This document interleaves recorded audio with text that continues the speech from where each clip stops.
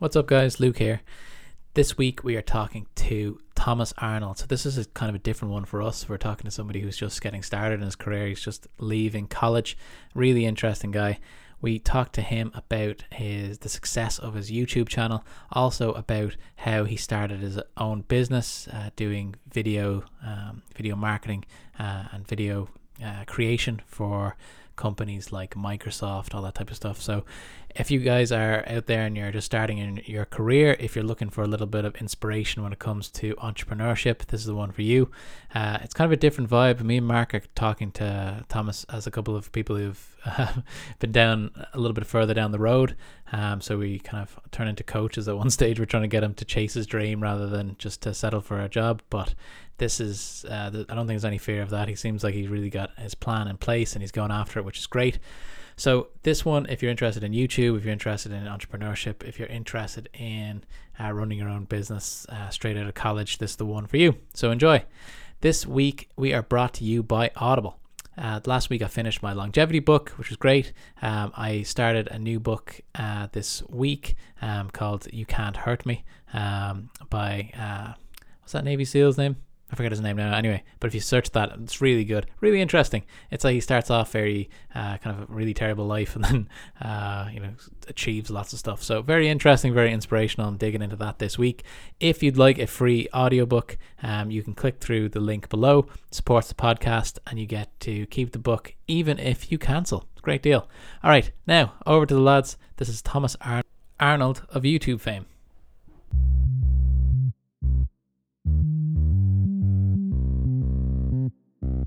Welcome to the Shark Pod, the podcast that explores business and lifestyle design in Ireland and beyond. And now, live from Greystone Studios, here are your hosts, Luke Curry and Mark Baker. What is up, Shark Nation? Welcome to another episode of the Shark Pod with your host, Luke Curry. Here in Greystones, Mark is out there in Glenageary, our other co-host. How you doing, Mark? Good. How are you? I'm fantastic. This is our second one of the weekend. We're pushing through. We've got a great guest here today, Thomas Arnold of YouTube fame, but also we're going to dig into where he goes from here. This might be a nice snapshot. This is what we were just talking about before we started the podcast today, that Thomas is just about to finish his university results tomorrow. So this might be a nice jumping off point because we don't know what the next step is going to be completely. Maybe 10 years from now, we might look back to this and say, I was way off, or I was on the money, or, we're going to figure, we'll have a nice little time capsule here. How are you doing, Thomas? I'm doing great, guys. Shark Nation, what a great name. Holy Lord. And when you said Curry, I was like, it's Steph Curry, the Irish version of Steph Curry. So there's a lot of similarities there. Not everything's the same, but it's spelt the same as the great basketball player, Steph Curry. So, like I said, you're very welcome here. To give some background to the audience here, I'm sure if they're on YouTube and they're like in the kind of Irish YouTuber kind of sphere, they'll definitely know your background. But you put out a lot of content on YouTube, and that's kind of how people would know you, but you're also running your own kind of business, which is what we're really interested in as well.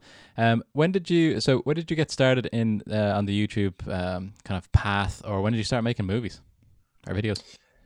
Yeah, I first started making YouTube videos when I was 14 because I sort of didn't have a lot of confidence in myself. I started after I was in France with my parents, and my dad had this video camera, and I was majorly into YouTube because I had an iPod Touch, and I literally spent probably 8 to 10 hours a day watching YouTube videos. I was just so engrossed in the whole thing. So when I was growing up, YouTubers were celebrities to me. Like, I didn't really watch as much TV, and they were all sort of my heroes. So I, for some reason, wanted to make videos. So I started to do little comedy skits featuring myself and my sister, and I'd edit them on my dad's old laptop. And after about 2 or 3 months of doing that, I asked Dad, could I make a YouTube video? And he's a classic old traditional Irish dad. He's like, not a chance. But I was playing cricket at the time, And he said, well, if you made educational videos and I vetted them beforehand, then I'd allow you to post them. So I did this very simple thing of I'd pick a topic to do with cricket. I Google search it, make a script, do it to camera, edit it on my dad's laptop, and do it every 2 weeks roughly. And the channel did really well. Like I only had maybe 600 or 700 subscribers, but it got 200,000 views in 18 months because there was nobody making cricket tutorials at the time.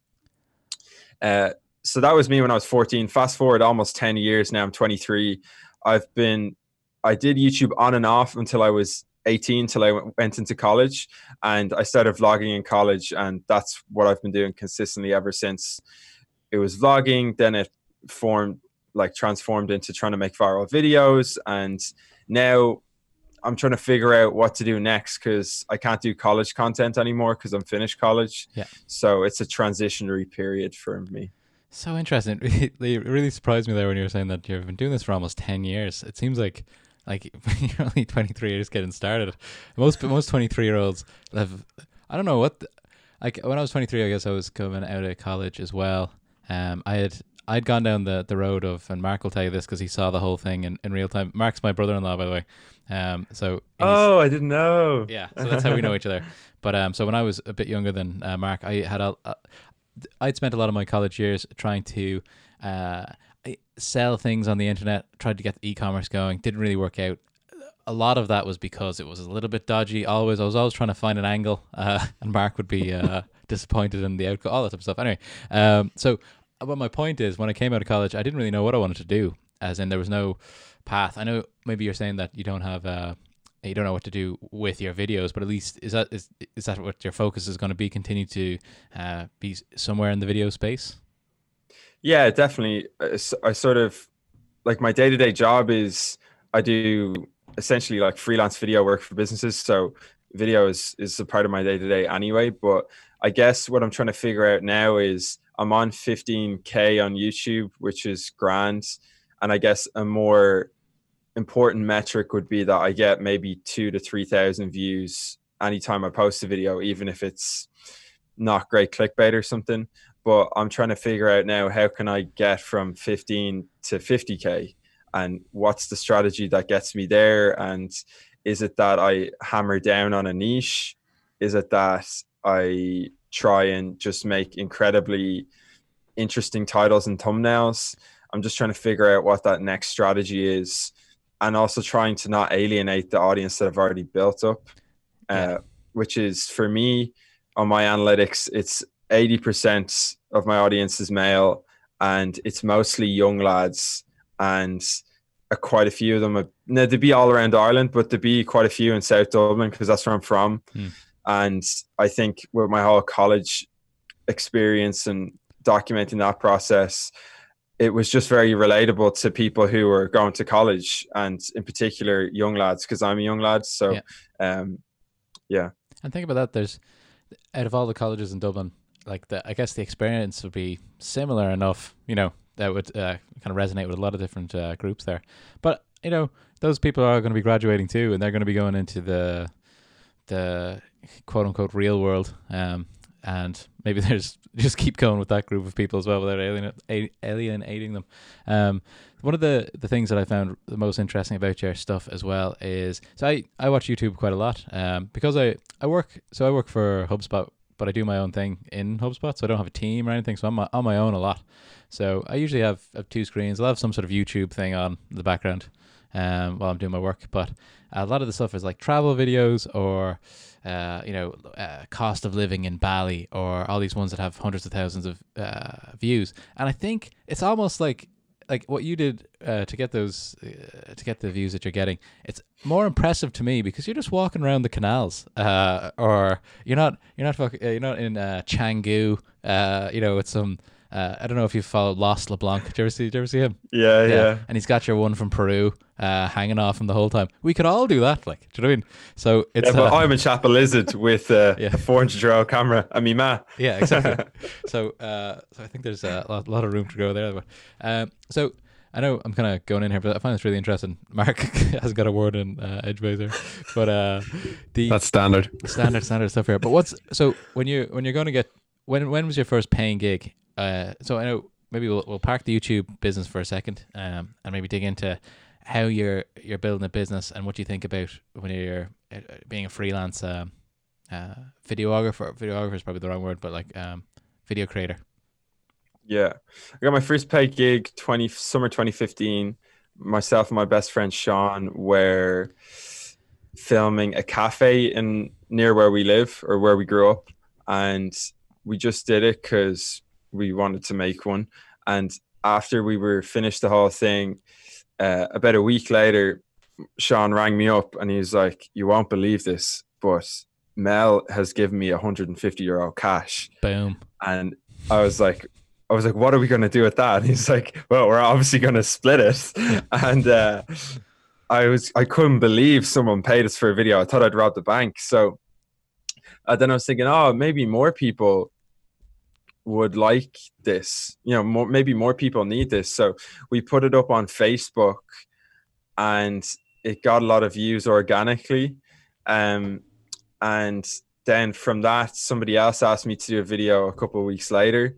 And I guess I'm skipping a lot of steps, but basically from that, I've sort of built a freelance business where up until COVID, it had built up to myself and two other guys. So it's more of a production company than just freelance work.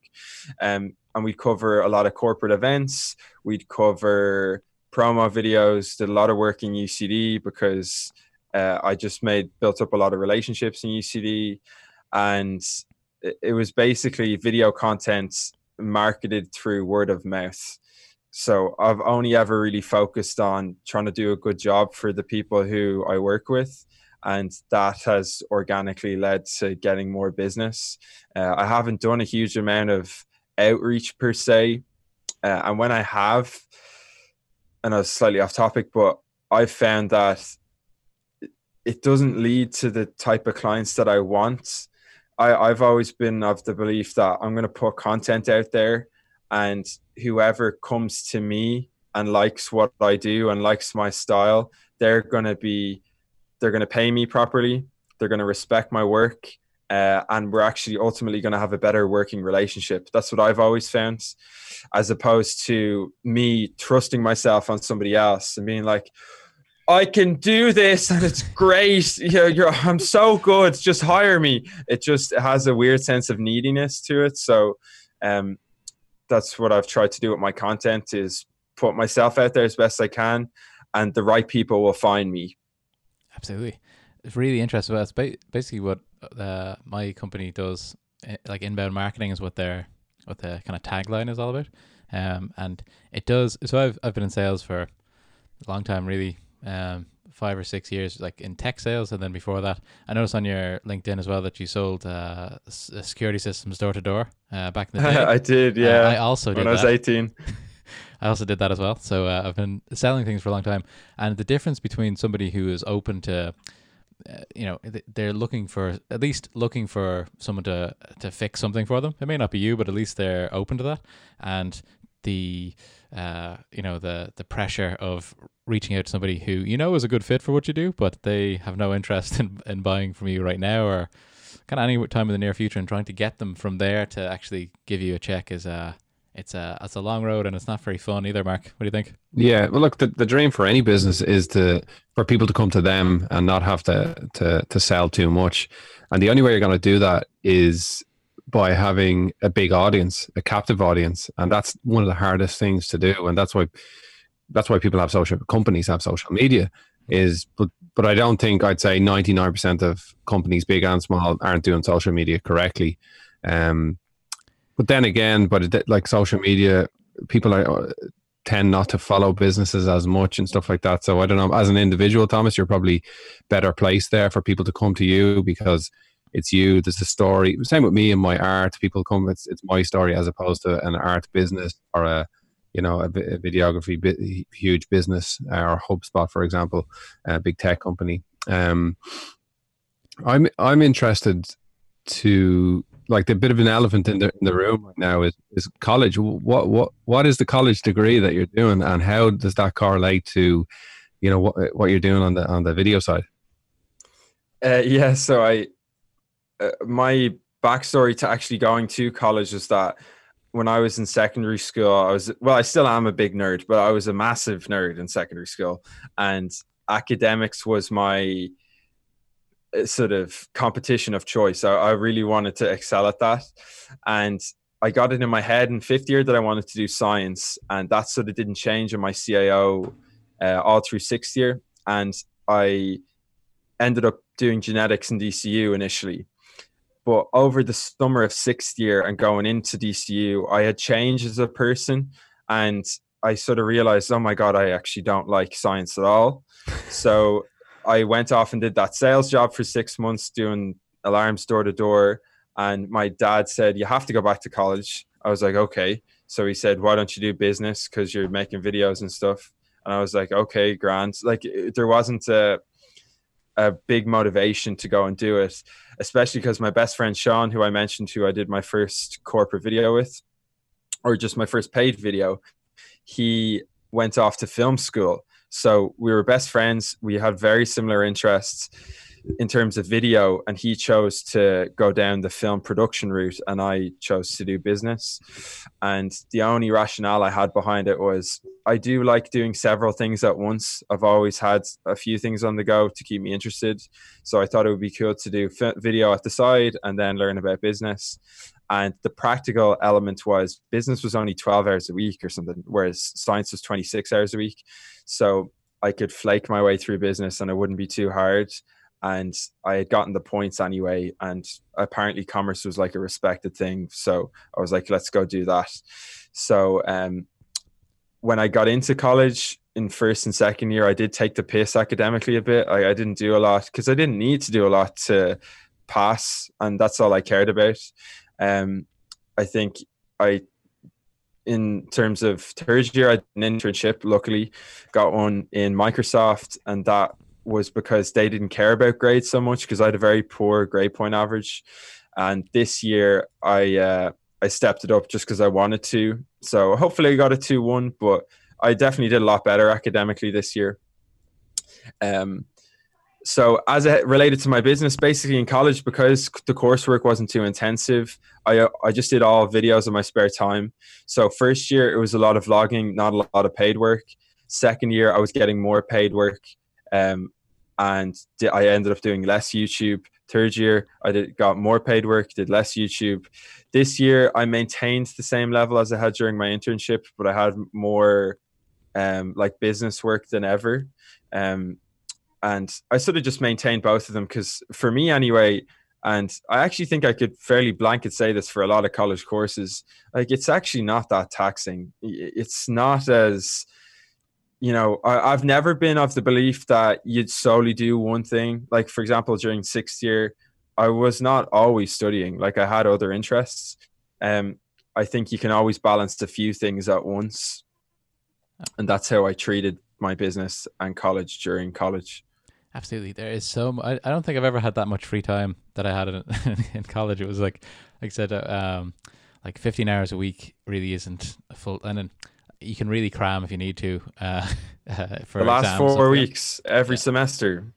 And I'm like you, I remember I didn't figure this out until my second year in college, that only the last year counted towards my degree in my particular college. So I was like, okay, well, I'll just cruise until then, and then we'll put on the gas last 6 months or so.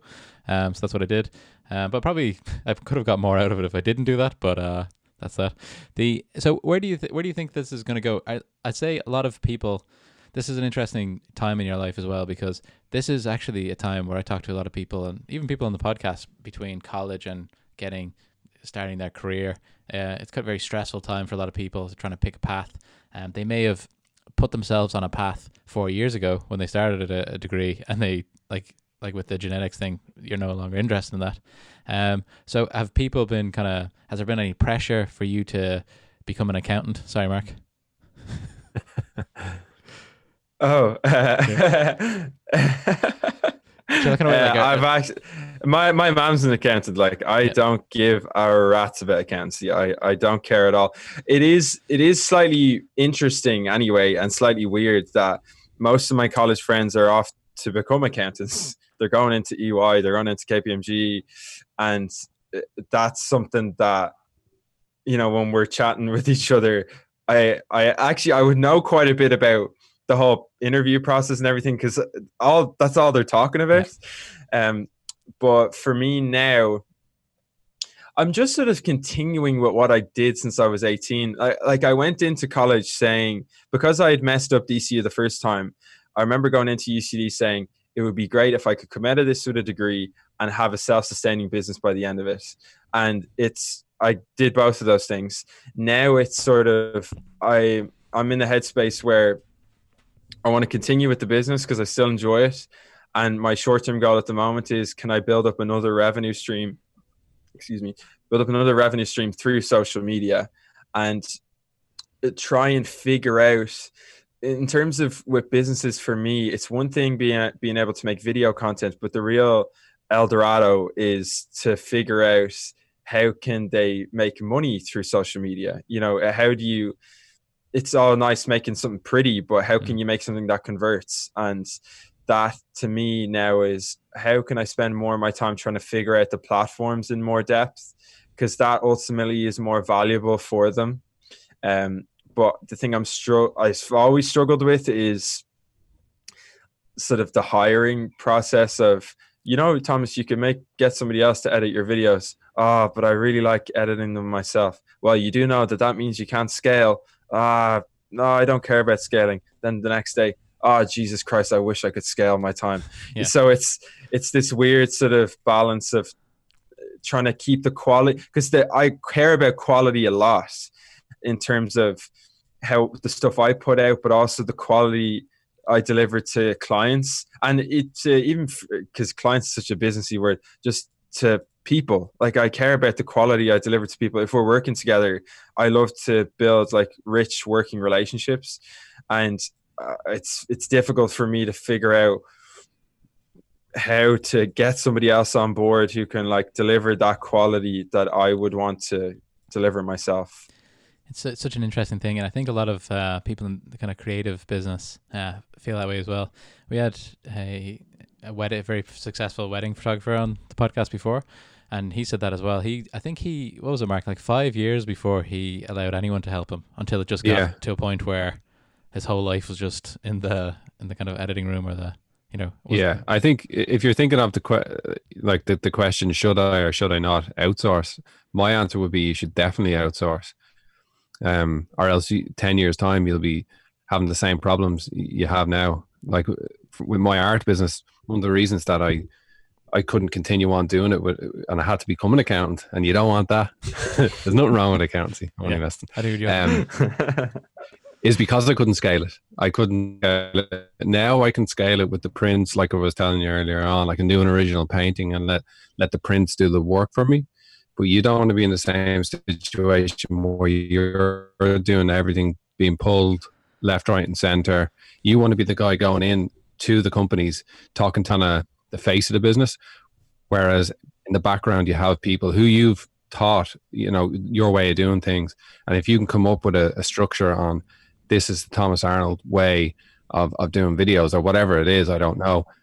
That's what you should be doing. They could be working in the background while you're, you know, getting business in. You've kind of done that, or even thinking of new ideas. You've started to do that with your, like, so Mark has a financial recruitment business. That's his day to day, and that's what you've kind of done. You've shied away from the mass outreach stuff that we were talking about earlier on, and kind of tried to train your people to be basically Mark Bakers on the phone and that, right? Yeah, I have a template for everything essentially that people follow, but at the same time being themselves. You don't want robots. But I do think outsourcing is a huge thing in photography, videography, and I think the more you look into it, the more you'll probably realize that it is worth doing. And that's just my opinion from an outsider's point of view. And listening to Niall Scully, who we had on, and he was very happy with the work that he's been able to outsource, and it's just freed up his time. Even time for yourself. You know, you don't want to you don't want it to become a chore or to get fed up of it as well. You know, you have to have a life, and you can find yourself doing everything. But yeah, that's my opinion anyway. So it's kind of a weird And thing. Mark, what do you find with like the people who work for you then, or the people who you've delegated tasks to? I guess one thing I've struggled with is like, well, what is their motivation in terms of their life? Because like I wouldn't do that. Like I wouldn't take delegated work. But have you found that people just they're in different strands of life, and some people are very happy to take on, you know, templates and stuff that you've given them? Well, for me, it's a little bit different because, you know, it's almost like their own business within the business, and there's obviously a commission structure, and they business develop, and we're at quite a high level. Like, be speaking to CEOs, CFOs, and the guys would be in their 30s. That's completely different to probably what I'm talking about with yourself. You know, you could get a VA in India or the Philippines to do the work for you, not full time. They're not an employee. They're not in the payroll. You know, that kind of outsourcing, or develop a relationship with somebody in starting college who might be with you for part time for 3 years, and then is good enough then to take on full time. You know, when they come out of college, and there's different ways of doing it, but probably virtual assistants, VAs, would be ideal. And then there's companies of VAs, so companies that literally have 100 VAs on their books, and they outsourced them to you, and then you might develop a relationship with them and kind of go away from the company and just have a one-to-one relationship with someone. That's just different ways of doing it. That's cool, man. I hadn't thought of that before. Because usually we talk to people at the end of their career, or at the, you know, mid career, you're just getting started. So it's almost like we can kind of tell you, because I work with a lot of marketing companies who specialize in video as well, so I can see what's working with them and what their challenges are. And I've got one in particular who do really, really good work. They're based out of Belgium, but they do an incredible high level work for video and for the inbound marketing kind of strategy. But not all of their work, but they do all of the shoots and stuff like that. And then they send all the content to a guy in Poland who does a really good job, and it comes back and they just kind of polish it. That's their thing. So stuff like that. So you don't lose complete control. But one of the interesting things I want to kind of pick your brain about as well is where do you think this can go? How say 5 years from now, what's the perfect future for you? Is it running a creative agency? Is it something that you've got 100,000 YouTube followers and you're kind of focused on monetizing that type of business? What's the story? Yeah, I find that question very hard to predict exactly, because if we're to flip it and say, because I'm 23 now, so could 18-year-old Thomas have predicted where he is now? Like, absolutely not. I think vaguely, yes. Like, I think vaguely I would have said I would have liked to have had a YouTube channel that had a few views on it, which has been the case. But let's deal with that. I think, what would I like right now to be in 5 years? I'd like a house, like a property, that's for sure. Just so I can have that income coming in, even if I wanted to move somewhere. In terms of business wise, I'm trying to figure out what I want, like, at this moment in time. And I felt like this definitely for the past year. There's an amazing production company run by a guy who was in my secondary school class called Alex Quinn. They're called Bold. You might have seen some of their stuff. They make amazing stuff, visually amazing. Like, they do stuff for Betfair, Sky. They've done so many great things, drinks companies. I don't want to be the most amazing visual person ever.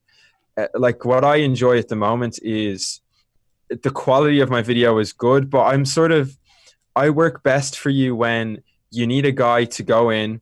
He's social, he gets on with people. You need stuff quick.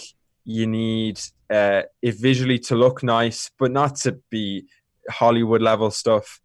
And I'm also helpful because I know quite a bit about business, not necessarily because of my course, but because I've dealt with so many different businesses in freelance that I probably have a rough idea of how your business works, and I can actually have a meaningful conversation with you about how are you acquiring customers? Is there another route we can take this? Sort of more general marketing discussions.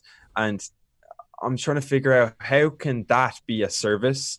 And then also, is there a way for me to, because I'm not just a videographer either, I am a content creator myself. So like I do know the platforms quite well.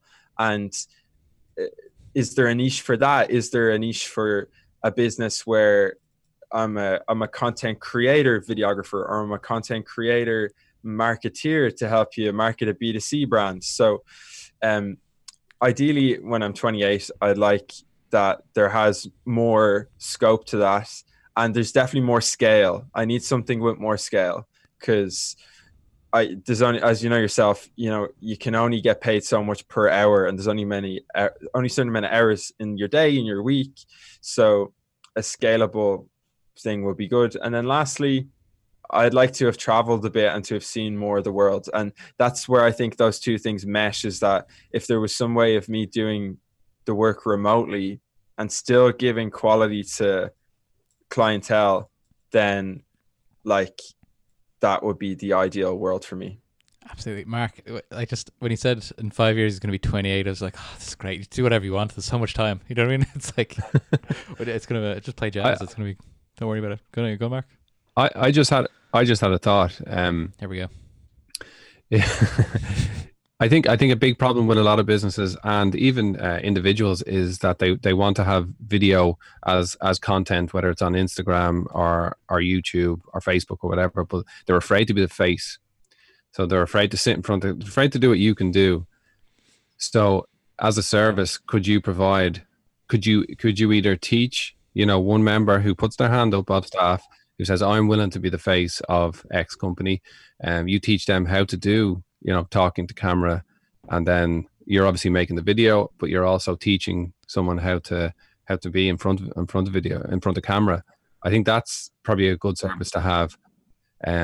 Or even if you outsourced kind of presenters, like I'm sure like we got a voiceover for the start of this podcast. I'm sure there's people who will just do the face to camera for a company, an actor essentially. Can you provide that as a service? Right, what do you need? You need video? Yeah, we can do the video. What do you need? We need a voiceover. Yeah, we've got voiceover artists. And then you outsource the work to those people who they're not in your payroll, but they're under the Thomas Arnold service offering. And I think an actor who kind of presents a video for a company would be a great tool that you can provide. Yeah, that's very interesting, because what I found with clients and stuff is it's far easier for them to say, like, I need a good video, and when they see a good image and something that represents their brand, they feel good about it because, it represents in their head their idea of their business, but then it might not convert to sales necessarily. And I think you're dead right. Having a face to a business is incredibly profitable, but there's like a lot of facets to it, and I think that's why I haven't delved into it yet. Is that, for example, say with LinkedIn, I think one aspect of LinkedIn is making good content. Another aspect of it is having your profile set up in such a way that it's a sales page, so that people will actually DM you from that or go to your website from that.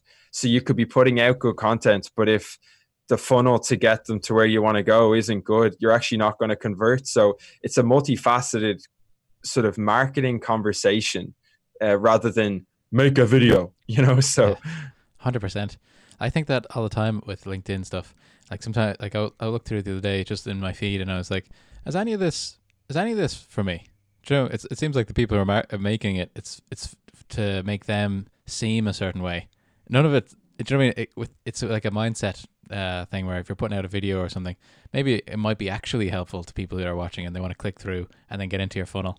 But like, I don't know. it was just something I thought the other day. I'm like, this like it's a lot of people are doing LinkedIn marketing poorly, you know, or I'm just not the target, but it could be the case as well. But when you Mark, when you're say if you were a young buck like this, 23, right? We're thinking about service business, but would you say to Arnold maybe, or sorry, not Arnold, Thomas? Would you say to Thomas, would you like just do the travel for a few years anyway? Do travel content while you're there, make some incredible videos, see the world, or would you say to maybe focus on building the kind of the brand or building the business first, and then taking the foot off the gas, traveling the world? What would you suggest? I think that I would do a kind of two-pronged attack in general. It would be building up your personal brand on YouTube, whether it's getting to that 50,000, 100,000 YouTube followers, same on Instagram. And then the work will kind of come to you, and you're a thought leader and doing these kind of podcasts and stuff like that. Keep on doing that. And it's very hard to monetize that, as you know, but people are doing it. I would do more kind of research into that, how you can get that to a level where you can actually monetize that directly. And then it will, as a byproduct of that, you'll be seen as a thought leader and people will come to you. So it's a complete sales channel. I would definitely do that. And if one day that took off as your main method of income, your main income stream, happy days. Then you can travel the world for the rest of your life. You can do those videos anywhere in the world. So that should always be something that you should do. And then number two is the consultancy stuff. I would probably put more focus on that because it's going to bring in more money, and it brings in the only probably money that you're getting at the moment is from that. So double down on that, speak to mentors, just you're obsessed with it already. So keep going, but do find someone who's kind of done it already. If you can't get their opinion, we can give you our opinions, but someone who's actually in the industry, figure out, can you do it by traveling around? And I do your traveling sooner rather than later. Personally, I'd do it tomorrow if you could. All right, see you later, boys. Yeah, gone. Because it gets when you get that house you're looking for, and you know what all the stuff that comes with that, it gets harder and harder to. You're not as free, put it that way. So my question to you is, can you do what you do remotely? And if you can, well, then what's stopping you from doing it from Peru or wherever that has a decent Wi-Fi connection?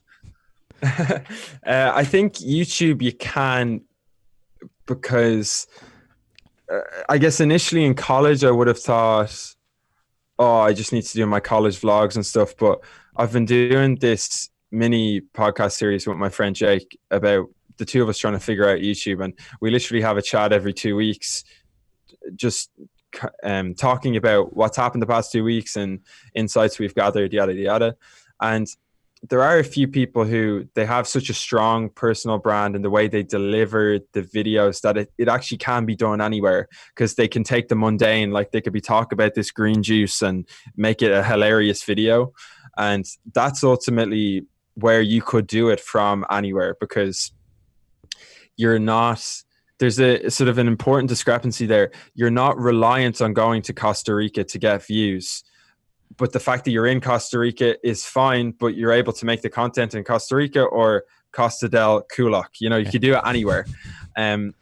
But you see, I'm not sort of at that stage yet. And I'm reliant on the freelance income, which requires a bit of physicality to it in Ireland for me to make money.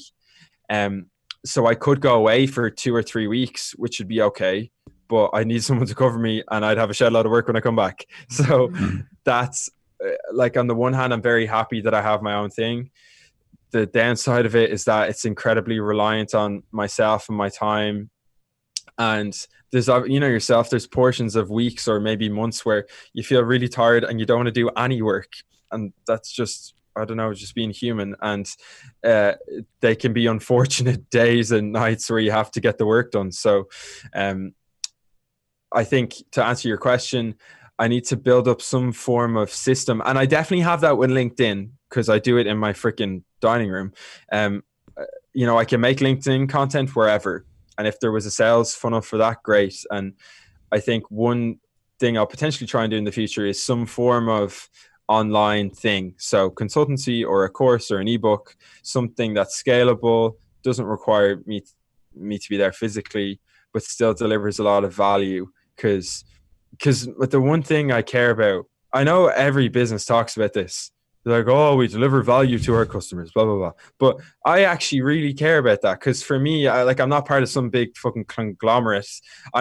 I have relationships just like this with individual business owners. They run a freaking chip shop, and I want to see their chip shop do well, you know, because I know Garrett is a made up name, but like I know Garrett really well. So as long as I can maintain that deliverable for them, then I'll be happy to do those endeavors. But you're dead right, Mark, to be honest, and maybe this will be a good kick up the ass, because I've known for the past year and a half that it's not sustainable to do hourly work. Well, not that it's not sustainable, but like I wouldn't want to be 33 having the same conversation, because that's just not great, is it? So you have to move to scale at some point, and it's giving control away is going to be hard, because from listening to you, sorry, you're obviously have a lot of attention to detail, and you care a lot about the quality of the output, which is something I can relate to for sure. But that can be, perfectionism can be a bad thing in a way, you know, when it comes to freedom. It's very hard to, unless you let go of control to some extent, you're just going to be a slave to the perfectionism forever. So there has to be a balance that you find, while at the same time being happy with the quality of the output. If you find the right people, you should definitely outsource where you can, and you'll make, to be honest, you'll make more money that way, like, which is always great. Yeah, but so you can pay more tax. Yeah, exactly. Give at least, you know, especially when you start getting up there and it's 52%. It's a bad pill to swallow. Well, Thomas, sorry, Luke, just one thing, like, you should be all, like, if you can with a business like you're doing, you should strive for, you know, the life arbitrage that Tim Ferriss talks about. Can you live in Costa Rica and get paid in euros from multinationals in Dublin? Can you do that? If you do want to live away for a few years, that's what you should be thinking about. And is it online consultancy, telling them how to do their videos and teaching their staff via Zoom how to you know, record certain things, and then you take it, you mash it all together. Then if they need a Zoom, or not a Zoom, like a drone footage of the outside of their business, you can outsource that bit, and then that person can send you that video, and then you finish the product in Costa Rica, you give it to them, you get paid, you know, €1,000, and you're living on pesos. I don't know what do they do? I don't know. Bananas. Bananas. Yeah, you're living on bananas. You're living the dream. Okay, no, I think that's a great thing to think about. I love how there's so much possibility here. But Thomas, you mentioned that, or we were talking about that, a lot of people, especially in Ireland, maybe they're, you know, a little bit shy to go on camera. You know, a lot of people are like that. Like, even with we started the YouTube kind of intros, or chopping up our content, trying to make it like a more like series or kind of digestible. And I'm doing intros, and I'm doing about 50 versions of the intro. A lot of cursing at the end. A lot of, you know, self-hatred, you know, to a certain extent. So if you, but there, at the same time, there's loads and loads of people out there who are who want to get into video. They want to start YouTubing. Is there any tips you can give them, or where to start, stuff that you like need to have at the beginning, or anything like that? You know, like, say if I'm 18, want to get into YouTubing, what advice would you give? Yeah, it's very common question, and also I can see how it's very difficult for a lot of people, because I think the older you start, a bit like you were saying there, Mark, about financially and time-wise, you can get more constrained. You're also socially more constrained, because you've been through a lot more of life. You've heard a lot more stuff about what it's like being a YouTuber. You've heard your friends talk about YouTubers, maybe in a disdainful way. You might feel more insecure about yourself. So there's a lot of like baggage to get through to even post a video. And I think that's something that nobody would really understand unless you've put out content, is that there is this sort of self-improvement you have to go through, or self-help you have to overcome to even put a piece of content out that's even if it's terrible. Like it's so funny how we judge everybody's content. We say like, his content's crap, her content's great, but to even put out a crap piece of content, I think is an incredible achievement, because you have to sort of bring down your ego a bit and realize you're not perfect, and be vulnerable enough to allow people in to what you think and how you see the world. So for someone to start off, and maybe this will be a helpful story, because like I think the obvious answer is to just do it, but I could give a slightly more nuanced answer. When I was 11, I started like blogging, and it was only to myself. So I used to I published it online. I think it was on Twitter or something. When I was very young anyway, I was publishing this blog. When I was like 13, 14, I was making YouTube videos, but I was also doing stuff on Twitter, and I just do like Medium posts and just put them up and post them. And basically it was a gradual process of like pushing the boat out, making like when I started a vlog, like that was pushing the boat out. Then I did a vlog in public, that was then I did it in college. Then I did one with my shirt off. Then I did one with other people. So it was constantly just a stepping stone process. So if you feel like you want to make content, and I think that's something intrinsic in you, like I've always known that since I was 12 that I wanted to make stuff, then why not start with something low key, like just writing a LinkedIn post, and try and make it not salesy and make it something you care about. And then maybe you'll be like, oh, that was interesting. I might try it with a different format. Now I might try and collab with this person. Now I might do a video, but I won't put my face in front of it. I'll just do my voice. Then I'll try a video, like baby steps, because video is the obvious end of the chain almost. But to produce content, you can start with something that's very low key and build up your confidence. I very much liken it to, say, training. Like the first day you go to the gym, for you to walk in and do one bicep curl is better than what you did before. And I know that might sound laughable, but it's actually not. Like it's exactly how you start. Like I do CrossFit now, and I do 7 sessions a week. But when I was starting, I was doing 3 sessions a week. And for me to just go to the gym was an absolute victory. And I was doing 3 hours of work a week. Whereas now, like I probably do 15 hours of training a week. And wow. And that was 2 years ago. So sequential steps can give you so much into your life, you know? It's really, really good advice, I think, because not only, so like I said, it's intrinsic. The people who want to make content, it's kind of like something that they've maybe thought about a lot in the past. But I think as well, it is a great, people need to think as well that it's a great differentiator. So just to give you an insight into people, like what you're doing now allows you to skip the queue in a lot of ways. There's so many people out there who will go for jobs when they're 30 that if you Google them, nothing comes up. Or maybe a guy who does multi-level marketing in the United States comes up. If you Google Luke Curry, that's what happens. And he has a fantastic life. I often send pictures to Mark. It's like my alter ego. He's got all these cars and everything. Anyway, so my point there is that if you were doing content like this, it's so easy for whatever job people are hiring for. They can just go to YouTube and see what you're really like, or what you're capable of.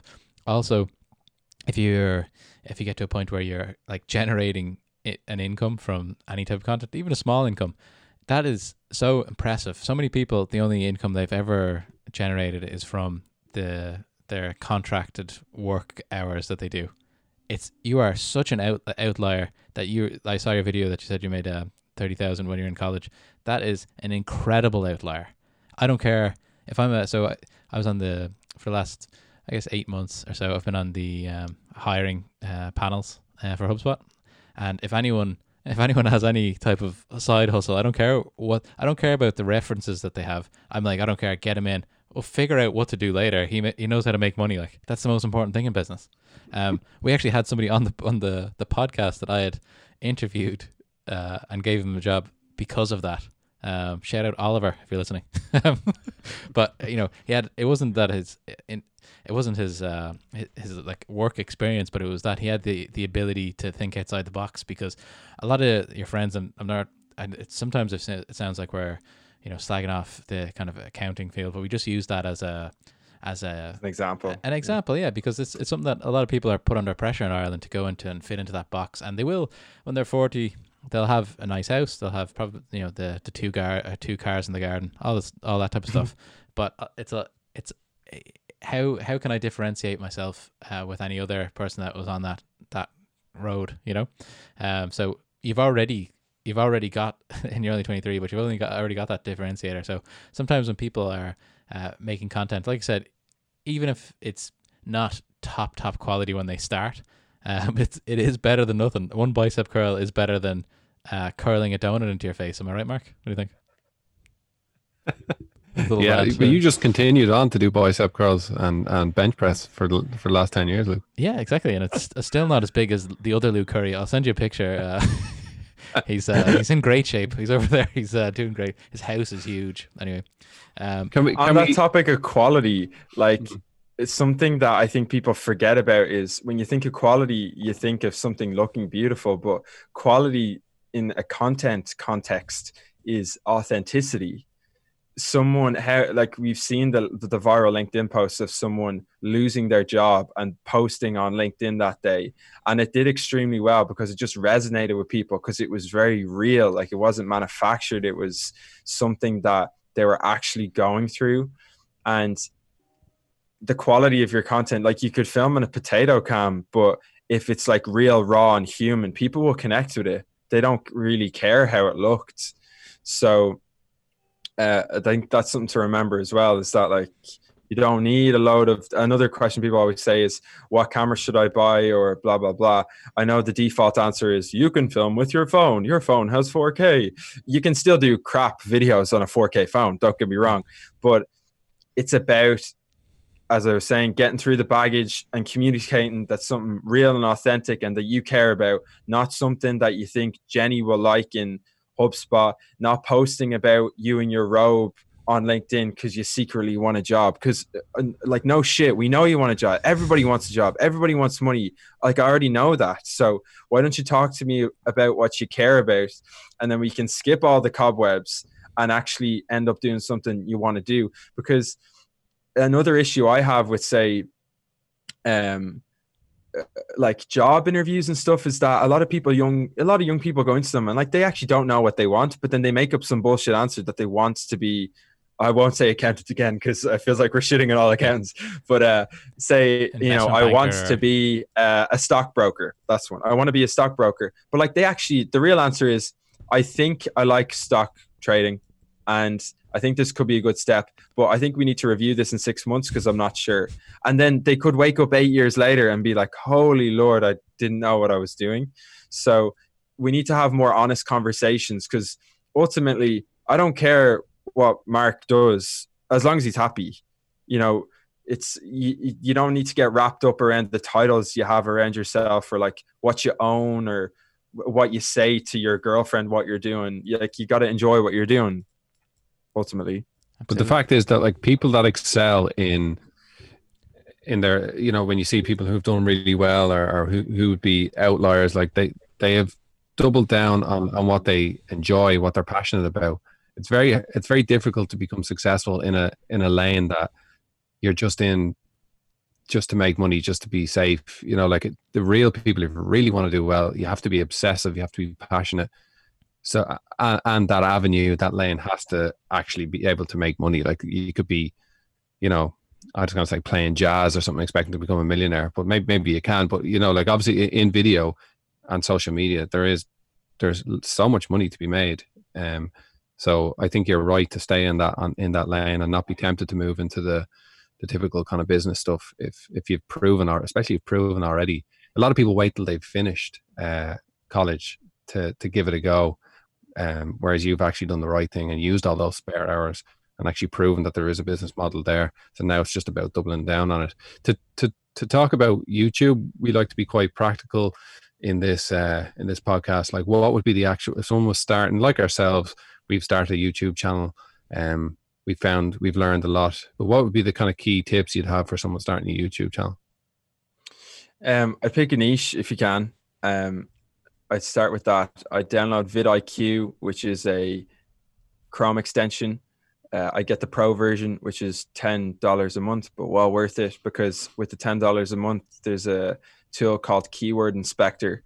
So if I was, for example, an accounting firm, I'd type in accounting, and then you'd see all the top search terms with the phrase matches to go with that. So you can see, actually, so a step before that is I'd go onto YouTube on an incognito tab, and I'd type in accounting, and then I'd see what comes up next. So accounting tips, accounting advice, accounting tricks. Then before the accounting, I'd put all the 5 W's and how. So why accounting blah, how accounting blah, how to accounting blah, when accounting blah, and just see all the search terms that come up. And then I'd make videos literally about those search terms. With Keyword Inspector, you can check the search volume, so you can see how many people are actually searching for it. So you'll get a good gist there of, oh, there's people searching for this. I could end up in the recommended feed, which is the right sidebar of YouTube if I make a decent video. So I'd list out all those topics, make insightful videos on them that are a level above what a Google search would give you. So an obvious example might be, oh geez, I know nothing about accounting. Debits and credits. There you go, debits and credits. So level 1, you make a video explaining debits and credits. Level 2, you add a personalized element to it. You add a bit of anecdotes, stories, you learning debits and credits at the start, blah, blah, blah. A level above that would be to give like industry insights. Maybe you format it in such a way that like you do them all in 4 minutes. They're like 4minuteaccounting.com or something. So I do that. And then the last thing I'd focus on, excuse me, burping all the time this morning. I'd focus that green on juice. Yeah, it's all about that green juice. greenjuice.com/Mark Baker. I'd focus on making a really, really clickable title and thumbnail. A really, really clickable title and thumbnail. And another thing that vidIQ has is that it shows you trending videos in your industry. So you can see like the thumbnails of other people and just mix and match what they've done and copy it. And I haven't done this before, but I'm sure you could outsource those thumbnails if you don't have the Photoshop skills, because thumbnails can actually take like an hour to make if they're, or even longer if they're really good. So, yeah, focus on that, because thumbnails are so, I can't say this enough, titles and thumbnails are the shop window of your YouTube channel. It's like when people are going on the high street, they're like, oh, I'd want to go in there. I don't know if you know Pit Bros in town, but they had a sign up for ages that said, sex. Now that we have your attention, come in for some nice meat. Like that's the window to get people in there. So it's so important for your titles and thumbnails to have that. I think that's great advice, because we were putting up, so since we started, we've been putting up our videos on YouTube, but it's basically, we've almost just been using it as a video repository. We hadn't done anything with it. It was just our videos edited, but they were all, some of our early podcasts were going on, more than 2 hours and crazy stuff like that. So, it is a big step for somebody to, find our just who was on the podcast, very straightforward thumbnail, and then sit there for 2 hours and watch random people talk. So we've kind of taken that on, and we're trying to get it better with our thumbnails. And just like when we say really good, it's interesting as well. You kind of do you have to kind of see what's working with other people and try not to invent the wheel? Would that be advice as well? So or is there something valuable in being really good at making your own approach to thumbnails? There's no solid answer to that. A lot of YouTube is just trial and error. One of the most viewed videos on my channel, I think it has 80,000 views now, is it's called Inside My 675 euro a month house. And I literally thought of the idea in the morning because I saw a real estate video, and I was like, oh, let's just copy the thumbnail and I'll act like I'm on the phone. And it blew up in a week. And I had no idea that was going to happen. So a lot of it is trial and error. but I just think it's a mix of both. Like just test, test stock standard ones, test more out there ones, see which does better. There's a degree of luck to all of these things. The more at bats you have, the more likely you are that one of these videos will do very well. And it can have this sort of trickle down effect that, say one of your videos gets like 50K or something, you might get 1,000 subscribers off that, 200 of which will be weekly viewers. So these sort of viral attempts is what I call them. The viral attempts, which can be more experimental and they might not work out at all, they have tremendous upside because like they can give you a loyal viewership over time. So I like that idea that's as how well. I approach that. It's kind of like just building those kind of viral attempts. It's kind of like just building a funnel for the people who maybe you're for want of a better word, real content, but your kind of more normal content that you make that will speak to or resonate with. So it's kind of, how do you get people into that funnel? You have to get their attention somehow, whether that's provocative signs over barbecue joints or a thumbnail that really speaks to people. So we've been experimenting with that and we'll continue. But Mark, we are pushing an hour here. This is when we usually jump into the quick fire questions. We could chat all day about YouTube stuff, but I just had one more question about YouTube. Sorry, Luke. Thomas, who in Ireland would be the biggest kind of YouTubers, and what categories do they fall into? And is that the reason why they are as big as they are? The second half of that is very difficult answer. It's a very difficult question to answer, I think. But the biggest one by subscribers is Jacksepticeye, who is a gamer. He's been around for years.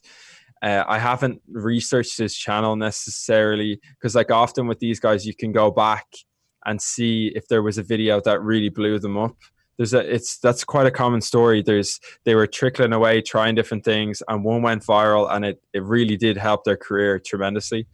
But I guess people who I keep an eye on would be Paddy Galloway. He's been blowing up recently. What's he doing? He would do, I don't know, he would sort of break down the success of successful YouTubers. He'd be in a class guy to have a conversation with regards to YouTube as well. So he's successful breaking down the success of successful. It's basically the Tim Ferriss approach with the tools. But he's been very good at monetizing it. Like, I am not good at monetizing YouTube yet. I have my own side business to make me money, but Paddy has monetized his videos like very. And how many followers has he? How many subscribers has he got? I think he has 100K now at least, but he's done it on more than one YouTube channel, I think. Wow. So next level. He's a beast. He's an absolute beast. And then look, Rob Lipsett is a stock standard name from fitness. He's been around for years now. He's definitely turned it into a good business. An up and coming fitness YouTuber would be Glenn Gillen, who's been steadily growing over the past 3 years, probably. Anybody else? Am I answering your question, Mark? Yeah, no, absolutely. But it's yeah, I know some of those names, but I do think it is gaming.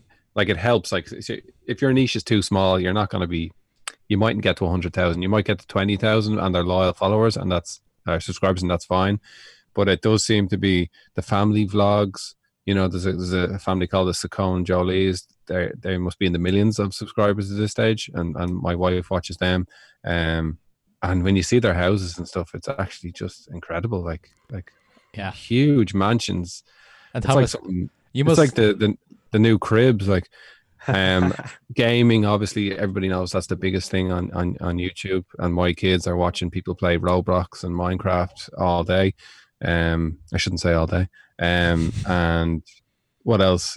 Yeah, well, gaming and kind of family vloggers and beauty and health, fitness, they seem to be the big ones.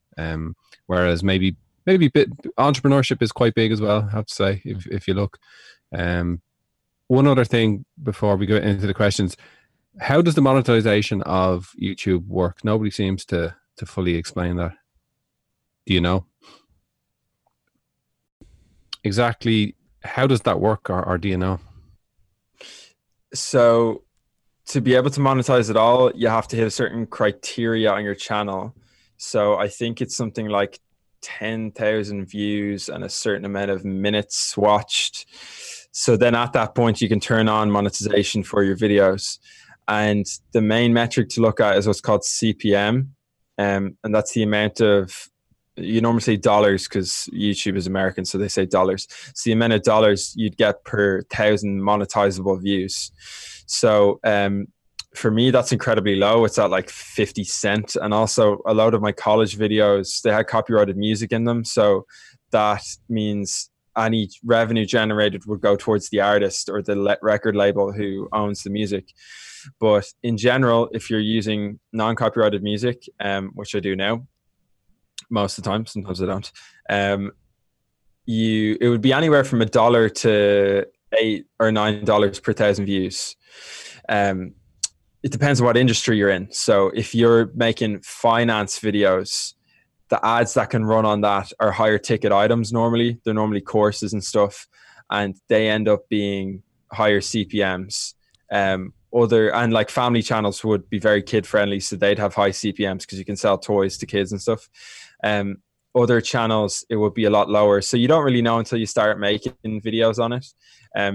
But if you work out the maths on that, if you're getting, even on a smaller channel, 10 to 20K views a month, and it's around $5 a month, then you could be getting like €100 a month without having to do very much. So that's sort of how it works. It's very channel dependent. The one thing I'd recommend is pay for a royalty-free music subscription site like Artlist or Epidemic Sound, which is a SaaS model. It's only like $12 a month. So you can have good music, but you won't get copyrighted. And just keep an eye on your CPMs. And also, if you're able to make longer videos, you can insert more ads in it. YouTube will. So if it's compelling and people watch for longer, you'll make more money on that. But I've always veered on the side of just make a video that you'd want to watch. Don't focus on trying to hit the 10-minute barrier just because you can whack in another ad there if it's 3 minutes of fluff extra, you know. So well, I think people are more likely to watch the 10-minute video more than the 20-minute because they know there's going to be more ads in the longer videos as well. So that's something I heard. But no, it's interesting to know. Absolutely. Yeah. Love that. So Mark, let's get cracking here. Do I win a prize here if I answer most of these correctly? If you get everything right, we'll send you a prize for sure. It may look Excellent. like, it may be a t-shirt that looks like this. Oh, let's go, Okay. baby. I probably should have said that at the start. The more you mentioned markbakerart.com throughout the whole podcast, the more t-shirts you get. It's all product placement. It's behind him and me. Okay. What apps do you use the most? How many do you want me to say? Just one or two. Okay, my laptop, Final Cut, Photoshop, and Lightroom, and then on my mobile phone, Waking Up by Sam Harris and Adverts.ie. Really? Okay. What's your favorite social media and why? YouTube, because there's so much good content there. Okay. What's the best business idea you've never acted upon? Personal branding SaaS business. Nice. Personal branding SaaS business. Okay.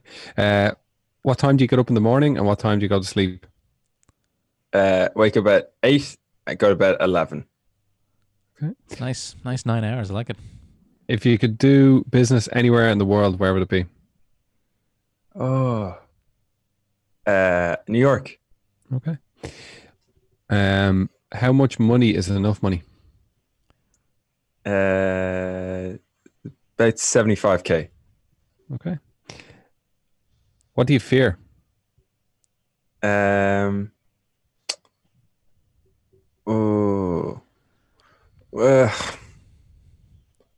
would say nothing here, but that'd be like so. Somebody said that. Yeah. One of our guests said that he meant it. I don't have a fear of drowning, but like I'm not a great swimmer. I enjoy swimming, but I'm not a great swimmer. So maybe a semi-fear of drowning. I don't know. Okay, you'll have to get down to Greystones with Luke. He's swimming in that ocean every day. Yeah, getting in there. But I think I said that. I think that was my answer as well, Mark. Just I can see a future where that may be how it all ends because I swim quite a lot. So the irony, we're on a podcast called the Shark Pod. Yeah, exactly. What age do you plan to retire? I'm not going to retire. Is it who you know or what you know?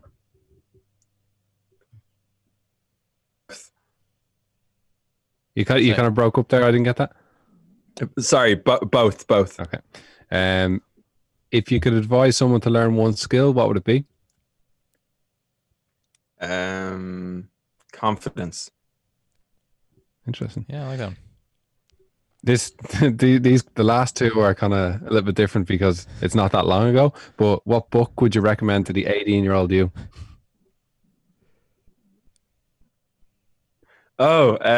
Shoe Dog by Phil Knight. Okay, I haven't read that. Have you read that, Luke? Shoe Dog by Phil Knight. No, I haven't read it. It's the Nike guy, right? It is savage. Really? Can't put it down. It's amazing. Yeah. Read it 3 times. Yeah. Nice. What advice would you give to the 18-year-old you? Forget the YouTube videos. Just go after birds. Love it. And on that bombshell, no, the good news is that you have won the t-shirt. Afterwards, Mark will send you the different versions that we have, but we'll send that out to you for being a guest on the show. But I think this has been super interesting. Thomas, thanks so much for joining us today. We're just getting started with the YouTube stuff. But like I said, you're 23. You have so much time to do whatever you want. You could take a couple of years off and just go traveling. That's what I did, and I didn't have any income or anything when I was doing it, so maybe plan for that. That's what I would say. But so you're not stressed out when you're in Argentina or whatever. But it's if we can help you in any way going forward, if we can connect you with somebody that can help in that industry or whatever, marketing, we'll definitely do that. But absolutely. So thanks very much for coming on, and have a great rest of the weekend. All right. Thanks, Thomas. Thank you. All right.